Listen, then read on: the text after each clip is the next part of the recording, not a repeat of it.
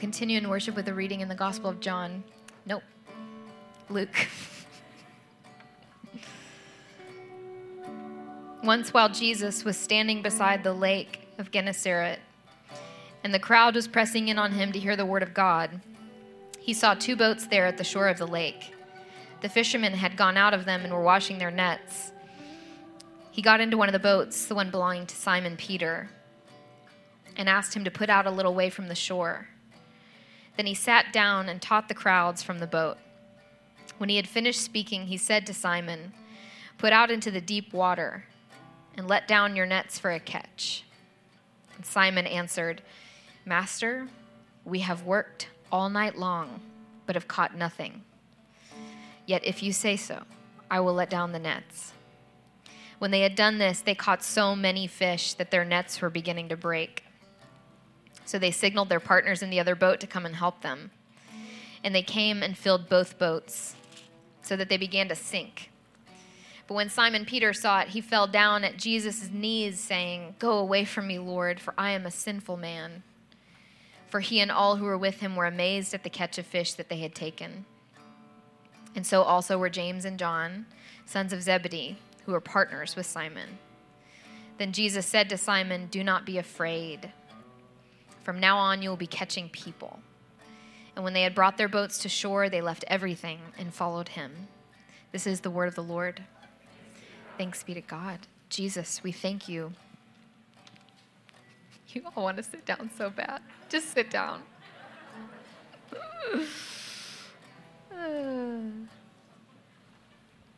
Jesus, we thank you for this story.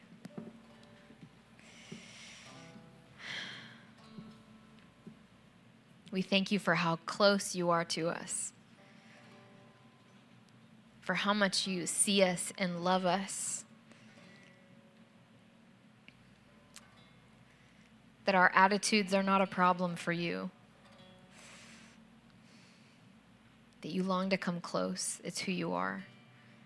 And so we tell you, Lord, we need you. We need you to come close. We need you to be exactly who you are. So we ask you, Lord, to come close this morning. Spirit, would you give us hearts to sense Jesus today? To sense his closeness, his love, his attentiveness to us. Would you give us just the gift of Jesus this morning? And it's in his precious name that we pray. Amen. Amen. I guess Matthew lets y'all sit. Yeah? Okay. Because it happens every week. It's all right. Good morning. My name is Jenny Seibel. I'm one of the pastors here at Emmanuel, and it's so good to be with you. I'm really excited about today's text, as I am every week, but nonetheless, today as well. We're going to be in the Gospel of Luke today, and we're going to be in the Gospel of Luke a lot this year. As we're following the liturgical calendar, that means we're just going to be reading a lot of the Gospel of Luke, kind of in and out of that book. And we've invited you to kind of step into reading this book with us. A couple weeks ago, I did a sermon kind of outlining what it looks like to be in this book, how it's different from other Gospels, and would love for you to go back and listen to that if you want to know more of that information. And also, a way for you to engage with us in the study of this book this year is Matthew and I, this season of Epiphany that we're in right now, we're doing a Luke podcast. It's very short. It's not like those hour and 15-minute long ones where you're like, okay, what's the point though? We are going to be talking about the 4 things that I talked about 2 weeks ago that outline kind of the Gospel of Luke and what's important for Luke, that being Jesus is our telos. What does that mean? Talking about the Holy Spirit, talking about what it means that Jesus came for the marginalized, and finally, what it means that we are living in the year of Jubilee. So if you want to engage with us in that way in studying this book, you can listen to that podcast that we'll be putting out. It'll come out every week for the next 4 weeks. We made these 4 neighborhood groups as a way for them to not just take what's in the content from Sunday morning sermons and talk about that at their neighborhood groups during the week, but it was a way to kind of dig a little bit deeper and do some kind of study and work together in the gospel. So if you want to do that, you can find that sort of study at our website, but you can also do this just if you're not in a neighborhood group. You can do it with your friends, your family, your roommates, whatever, or you can just do it on your own. So if you'd like to study this gospel with us, this is going to be a great way to do this in this season. One of the things we learned about Luke a couple weeks ago is that Luke is a master storyteller, and this story is no exception. And I'll be referring, you won't know because I won't be saying it explicitly, but I'm referring a lot to a really amazing book that you should get if you're interested in this gospel. It's called Jesus Through Middle Eastern Eyes. So if you've ever been like, I'd love to read a commentary, but most things I read that are about the Bible are very academic and I don't understand them, I'm here with you. This book is great, though. It kind of takes you back into some of the things that are going on in the ancient world. So in this text, too, we'll go through some of those things of what it looked like to fish on this sea and things like that. So it's a great book. I submit it to you to get if you're interested. So he helps us in the story of that where Luke is telling us this morning. Another thing we learned about Luke and his gospel is that he loves to talk about the Holy Spirit. He loves to show how he experienced Jesus constantly leaning into the Spirit, praying to the Spirit, talking about the Spirit, being guided by the Spirit. In another gospel, we learned that another term for the Holy Spirit is the advocate, or the one who comes alongside. And we see that Jesus really experiences the Holy Spirit as the companion, as someone who's constantly walking alongside him, who's the constant energy underneath all of which Jesus is here to do on earth, that he feels that companionship of the Spirit. He's never hopeless. He's never lost. He's never without hope. And that's because of his relationship with the Spirit. And the thing that I love about Jesus is that he is the ultimate, the one who practices what he preaches. So not only does Jesus have this relationship with the Spirit, but Jesus is this way himself. He comes to earth in solidarity with us as our companion, as our advocate, the Bible says. So Jesus not only experiences the Spirit this way, but he comes to those who have no hope, no one advocating for them, no one kind of on the inside of their situation, and he comes very, very close to those people and speaks words of healing. He touches them. He tells them that they're going to be the ones who inherit eternal life, those kinds of things. So what's beautiful about Jesus is that he takes what he knows from his life of prayer, from his life spent deeply in the Spirit, and he then lives that out with people here on earth. And we are seeing that in this story today. He's the one who comes alongside Peter. So this story we're looking at is the story of the call of Jesus' first disciples, mainly this guy named Peter. So if you don't know, Jesus was a rabbi. He was a teacher. He was like a traveling teacher, preacher guy. And rabbis always had disciples. And this was because it gave people to support their ministry, but it also was people who were going to carry on their legacy. If what he had to say was really important and really good and true, then there was going to need to be people who could carry on the words that this rabbi was saying to the world after he was dead and gone, which we see exactly as what happened with Peter and Jesus' disciples. So this guy, Peter, though, we call him Simon in this text, but he also has another name, which is Peter, so that's what I'm going to refer to him as. He's sort of the head disciple, and we see him kind of stepping out or being called forth by Jesus a lot in this and other Gospels. He was the oldest, likely, of all of the disciples. He's probably around like 20, 21, 22. We also know that he was married, and he was probably the only disciple who was married, so he's a little bit different from the rest of these disciples. The little bit of extra information that we get from this text, which makes me love Peter even more, is that I think he was kind of a cynical guy. He had a little bit of a bad attitude and was sarcastic. And we're going to look at a little bit of why I think that in a second. But Peter's just a fisherman. He's a working class guy. Like, he's just here to try and feed his family and do his job. And then Jesus comes along, and something in him shifts. He's transformed forever. So let's go ahead and do the work with Luke of kind of looking into this story. So it's morning, and Jesus is standing by this shore, and he's ministering to the crowds, probably doing what Jesus does, healing them and saying wonderful things. And the crowd's getting bigger and bigger, as you would imagine. And so they want him to teach them something. And Jesus wants to do that, but he doesn't have a megaphone. He doesn't have a microphone like we do. So he has to figure out a way to get all of these people who are amassing to hear him. So he wants to go out on the lake. which if you don't know, water kind of works as like an amplifier, like an amphitheater. If teachers used to do this all the time back in the day, they would go out on the water because water would carry their voice to whoever was listening. If you've ever like been on a lake and like yelled to a friend across the lake, you can mysteriously hear them a little bit better than if you were like on land somewhere. So that's what Jesus is doing here. That's why he's saying we need to get out on the boat so these people can hear me. So he goes over to these guys who are on the shore and cleaning their nets, which means they had been out all night fishing. And they were just coming back in, and they had caught nothing. So you can imagine, they're probably not feeling great, Not just tired from a long night of work, but also pretty frustrated, maybe a little scared, because this was their livelihood. This is how they fed their families, how they took care of themselves and the ones that they love. So they're probably pretty irritated, and Jesus comes over, and he needs one of their boats. And something that's interesting in this story is, if you don't know, a couple verses before this, Jesus and Peter have already had a miraculous encounter. Does anybody know what that was? Teacher hat. Jesus healed his mother-in-law. So Jesus had already gone to Peter's house, and his mother-in-law was sick, and she was healed. So Peter's already had this encounter with Jesus, so he already knows who he is. He knows what he's about. And Jesus asked him if he can use his boat. And in ancient times, if you owed someone a favor, and you were going to do whatever they asked of you. So when Jesus come over and asks for a favor, Peter, of course, is like, sure, let's do it. So when Jesus is done teaching, however, annoyingly, he tells Peter then to go even further out into the water. And I'm sure Peter was like, what? Why? Can I just go home and take a nap, Jesus tells him to go out and further into the water, and he does. And Jesus says, let down your nets for a catch.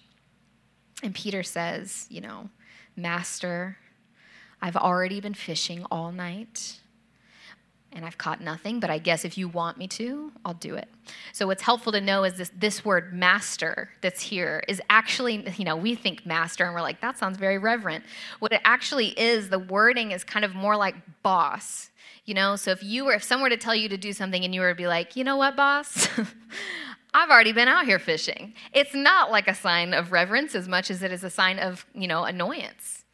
And so Peter says this to Jesus, like, I've already been doing this, dude. There's also something to say for the fact that Jesus wasn't a fisherman. Jesus was a carpenter. That had been his trade of his life up to this point. And so it would be annoying for someone who knows the sea, who knows the waters like Peter does. It's his life's work. It's his family's life's work. For a carpenter from the land to come in and say, just drop him over there. I'm sure Peter was like, I've done all that I know to do tonight, The sea, the way that it was the fishing could change hour by hour, sometimes even square foot by square foot. So you really have to know the waters. You have to know this thing. And so Peter did, and still there was nothing to catch that night. But anyways, Jesus tells him to put his nets into the water. And of course, as we all know, they get an absurd amount of fish. This big catch for a lot of us probably doesn't feel that significant. But what it would have been like is if Jesus had come up to you and said, I want you to play the lottery. And you were like, whatever, I guess I will. And you played it and you won. That's what this would have been like. Like, that's how big this catch was for someone in the ancient world. So that happens. And Peter's astounded. And he has this reaction where he realizes his own sinfulness and looks at Jesus and doesn't want to be close to him anymore because he realizes how amazing and holy and wonderful Jesus is. And he falls on his knees and he says, go away from me. And Jesus extends to him then peace. When someone holy especially, says, don't be afraid, it happens a lot in the Bible. It's a way for someone who is divine to speak God's peace to someone. So Jesus says, don't be afraid. And then he tells him that strange thing. From now on, you will be catching people. And they bring their boats to shore, and they leave it all behind to follow Jesus. So a couple things that I want to say about this. Isn't it a good story? It's a great story already. I could say, amen, please stand, and that's it. But I want to say a couple things about it before we close. I think Jesus knew all about Peter's frustration. and his cynicism and probably how annoyed he was. Whenever I encounter someone who's annoyed with me, the first thing I want to do is close down the conversation and go away as fast as possible. But Jesus didn't feel that way. He believed in Peter the whole time they were having this encounter. And what he wanted to do is be close to him, to show him what he had for Peter. Jesus comes alongside Peter in every moment in this story. We're seeing Jesus as the one who comes alongside, the advocate in the story with Peter. He doesn't just expect Peter to follow him without meeting him exactly where he is. Jesus speaks Peter's language. For so many of us who grew up in the church and so many of us who didn't, we have this sort of view of the person of Jesus as maybe the worst Christian we've ever met. I think sometimes that's the paradigm of whoever that was. That must be what Jesus is like because he was also super religious. So we have this vision of Jesus where he's not tender or kind or friendly, that he's more judgy, or maybe he speaks in a way that you can't understand. Maybe he's too smart for you, or maybe he's too serious for you. Maybe he's too harsh for you. And I love this story because Jesus is actually not that way at all. He's incredibly kind and tender and friendly, and I think has a good sense of humor, which we also see in this story. He wants to come into your boat, is what this story is telling us. He was willing to get that close to Peter, and I'm sure this whole scene took a long time, you know? He could have just said, hey, it's in your best interest that you follow me now. I'm a rabbi. I'm your authority. You should do it anyways. Or he could have asked him, a little nicer. But instead, what Jesus does is he comes close in a way that changes Peter. Jesus is all the best metaphors and better than that. He's the brother that you always wanted, and he's the very best friend. He's the father that you needed. His very first and last thoughts of you are love, and every single one of his intentions towards you is for your good. He is for you. He wants to follow you out into the water and tell you these things in your language, the way that he loves you and what he sees in you. That is who Jesus is. So Peter left this moment feeling utterly seen by Jesus. I think it's really funny and fascinating that Jesus had already seen this miracle with his mother-in-law, and that really didn't do it for him. I don't know if he didn't like his mother-in-law maybe. I don't want to put that on Peter, but maybe he didn't care that much. But something about that just didn't speak his language in the way this catch of fish did. They were both miracles, but one spoke to him, and Jesus knew. Jesus knew just how to get to him and love him. And that's what he did in this story. So Jesus sees Peter, and Peter feels seen. And then a strange thing happens next, which I think happens to a lot of us when we actually feel very seen, is that Peter, when he's confronted with the person of Jesus, senses and sees his own sinfulness. In that book I mentioned, Kenneth Bailey says, Peter is confronted by a man who wins the fishing lottery, but doesn't want it or need it. He's confronted with a value system and a set of commitments radically different from his own.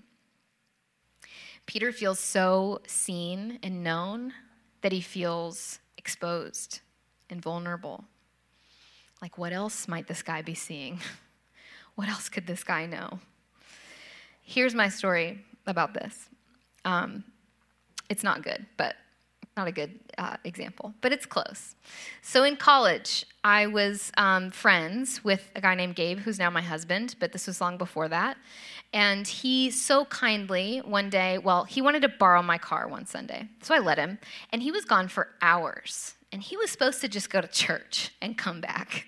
And I knew something weird was going on. In my heart, I was like, he's driving other girls around, and it hurt me because I liked him, and that was my fear. Anyway, so I eventually called him ready to chew him out and be like, where is my car? And it turned out he, in all of his kindness, as my friend and another mutual friend of ours, had driven it out to his parents' house to clean it, totally inside and out, to rotate the tires and put new rotors on it. And we were both poor, so that's really nice when someone does that when you don't have any money. And my first feeling was like shock and gratefulness. And then my second feeling was, dear God, what did they find? I've already confirmed in the last service that French fries was one of them. But like, I don't know, so much spilled coffee. I mean, like, that's your car is your car, you know? It's like where you live the worst version of your life. And I was horrified. And so that's my version of this. Obviously, Peter's is much more spiritual, but that feeling that you get of like total exposure and feeling so loved that you feel horrified. That was the feeling that I had, and I think that's the feeling that Peter had. Peter falls on his knees and he says, "Go away from me, for I am a sinful man." Peter sees his own cynicism, his sarcasm, the very worst of himself, his unbelief, his unwillingness to do what Jesus wanted him to do, maybe even his materialism and how important this catch was for him and how sad he was about not catching anything. And he sees the sin in his own heart. He realizes he doesn't deserve to be in the boat with this man. There's a verse in 1 John. It says this, "My little children, I'm writing these things to you so that you may not sin.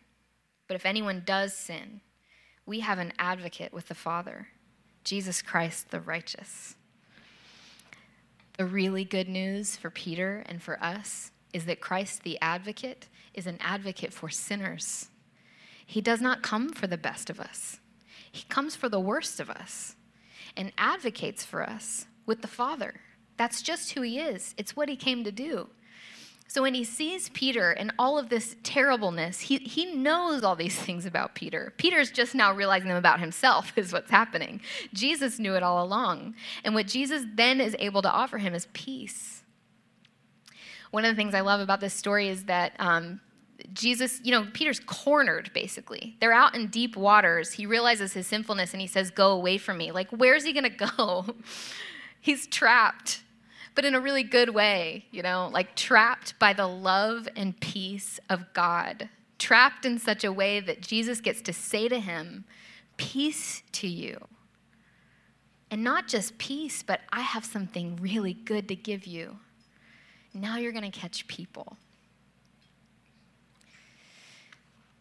So Jesus then, lastly, dignifies Peter and offers him new life. We have this famous line, this strange line, "You'll now be catching people."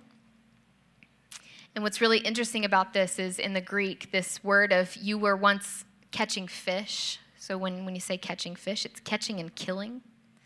And this word he uses for catching people now is catching alive. So what Jesus is literally saying to him is, you were once catching and killing, and now you will be catching and bringing things to life, bringing life into the world. Jesus wants to take what is essentially Peter, what's the most Peter thing about him, what he's really good at, and he wants to make it even better. He wants to make it a more precise thing. He wants to use it to bring life into the world, to magnify what it is that Peter is all about. He doesn't call him into a totally different way of existing. There's continuity for Peter between his past and his future, which is very generous of God. We could come to find that we are sinners and want to be changed by Jesus and then realize we have to utterly change everything about ourselves, and that is not true. The Creator made us in a way that he loves. And what Jesus' job and the job of the Holy Spirit is to then call out those things in us so that we can grow in them and so that they can bring life to the world. I think it's also important to say here that Jesus loves your work. Jesus really dignifies work in this text. He loves what you're good at. He didn't humiliate Peter for not catching fish. He wanted to make him even better at it. He showed him through a real-life example what his gifts could be like in the hands of Jesus. And I think, friends, there are gifts in some of us that ought to be used for catching alive, and maybe we're using them for catching and killing. An example of this in my own life is that I am weirdly discerning, in particular when it comes to sin, which is a rather horrible gift to be given. I've learned through my life. As you can imagine, I was a tattletale. I was a pretty terrible child in that way. No one wanted to be my friend. I'm just kidding. I had friends. But that gift can really not be used for good, as you can imagine. And what I learned over years was how to use that gift in a way that was at my worst, shamed people. All the time was judgmental. And I remember, it was not a specific moment because it's never a specific moment with this kind of thing, but it became a process for me for Jesus to say, hey, you are using that gift I gave you for catching and killing. You are bringing death to the world around you. When I created you to use this gift to bring life to the world around you, start using your imagination for how you could bring life to people through this thing. And thank God that he did. Because now what I can do is I can use that gift to have honest and helpful conversations with people, to say what needs to be said, to have truthful conversations, or even just to love someone through that. What a gift it is to love someone despite their sinfulness. That's what it is to be a Christian. And that's what God's calling out of me and calling out of you. And so I don't know what it is for you, what that thing is, but I think for some of us, God wants to put his finger on some of the gifts that we are using to catch and kill that he would use to catch and make alive.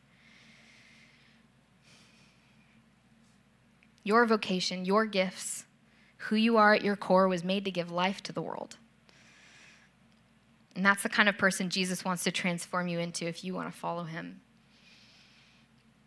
A friend of mine, kind of sign of the times, keeps saying, I don't know how much longer I can be the worst version of myself. Anybody else feel that way? It's like, it feels like these are not the times for flourishing. These are the times for surviving, and she kind of encapsulates that feeling in what she says. And so the good news I want to give you this morning, if you feel like a failure, Peter's here to speak to that. And Peter's story testifies against that. I love Peter. He's like the paradigm for all of us. He tries so hard and fails so hard, and he's just such an amazing person. Out of this moment, this catching fish moment for Peter, grew a relationship with Jesus, and Peter grew, and he did really wonderful things, and he did really terrible things. He went on to deny Jesus before he died. Peter could have just been a tragic character. He just could have decided, like, this is it for me. I cannot go further in this. He was kind of a hot mess of a human. But I want to read to you some really good news about Peter. So this is from the book of Acts, which is a sort of part 2. The author of Luke also wrote Acts. And so Luke is the story of Jesus, and Acts is the story of Jesus' church. And so we see here Jesus has ascended, and Peter and John and Jesus' disciples are all doing the work of the church. They're starting to minister to people and share the good news of Jesus. And right here, they're outside the temple. So one day, Peter and John were going up to the temple at the hour of prayer at 3 o'clock in the afternoon. And a man lame from birth was being carried in. People would lay him daily at the gate of the temple called the Beautiful Gate, so that he could ask for alms from those entering the temple. When he saw Peter and John about to go into the temple, he asked them for alms. And Peter looked intently at him, as did John, and said, "Look at us." And he fixed his attention on them, expecting to receive something from them. But Peter said, "I have no silver or gold, but what I have I give you. In the name of Jesus Christ of Nazareth, stand up and walk." And he took him by the right hand and raised him up, and immediately his feet and ankles were made strong. Jumping up, he stood and began to walk, and he entered the temple with them, walking and leaping and praising God. And all the people saw him walking and praising God, and they recognized him as the one who used to sit and ask for alms at the Beautiful Gate. And they were filled with wonder and amazement at what had happened to him. Now Peter's catching people, huh? And that's really good news. That's good news for you and for me. Jesus is not done with you. You may feel like you can no longer be this worst version of yourself, and Jesus to that says, "You're right. I'm still in it. Like, I'm still willing to get in the boat with you. Like, let's just go a little bit farther." His work is not done in you or in me or in this church or in the world. It may feel like maybe it's done or on pause, but Jesus is at work in this world, And his people are evidence of that in the work that he's doing. Jesus is not done sanctifying you. He's not done making you into the kind of person who is so compelled by the person of Jesus that then you actually become like him. Because not only are we meant to be the people who experience Jesus in this way, who see him and feel loved and known by him, who get our language spoken to us by him, but we ought to be the kinds of people who are then like Jesus, getting into other people's boats and speaking their love language.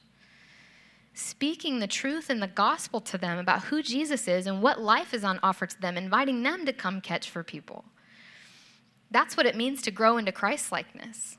And Christ wants it in you. He wants to grow it in you. He wants you to be the kind of person who brings life and not death, who catches people alive. You know, that's the gift to us. And may it be so, Lord. May it be so of your church. Hello, friends. This is Matthew, the lead pastor at Emmanuel Anglican Church in East Atlanta. Thank you so much for listening to our podcast. We are disciples of Jesus who are seeking his kingdom and the flourishing of our neighbors. And if you want to find out more about Emmanuel and what's going on, just hop over to our website. The address is Emmanuel, that's with an I, emmanuelatl.org. Thanks so much. God bless you. Grace and peace.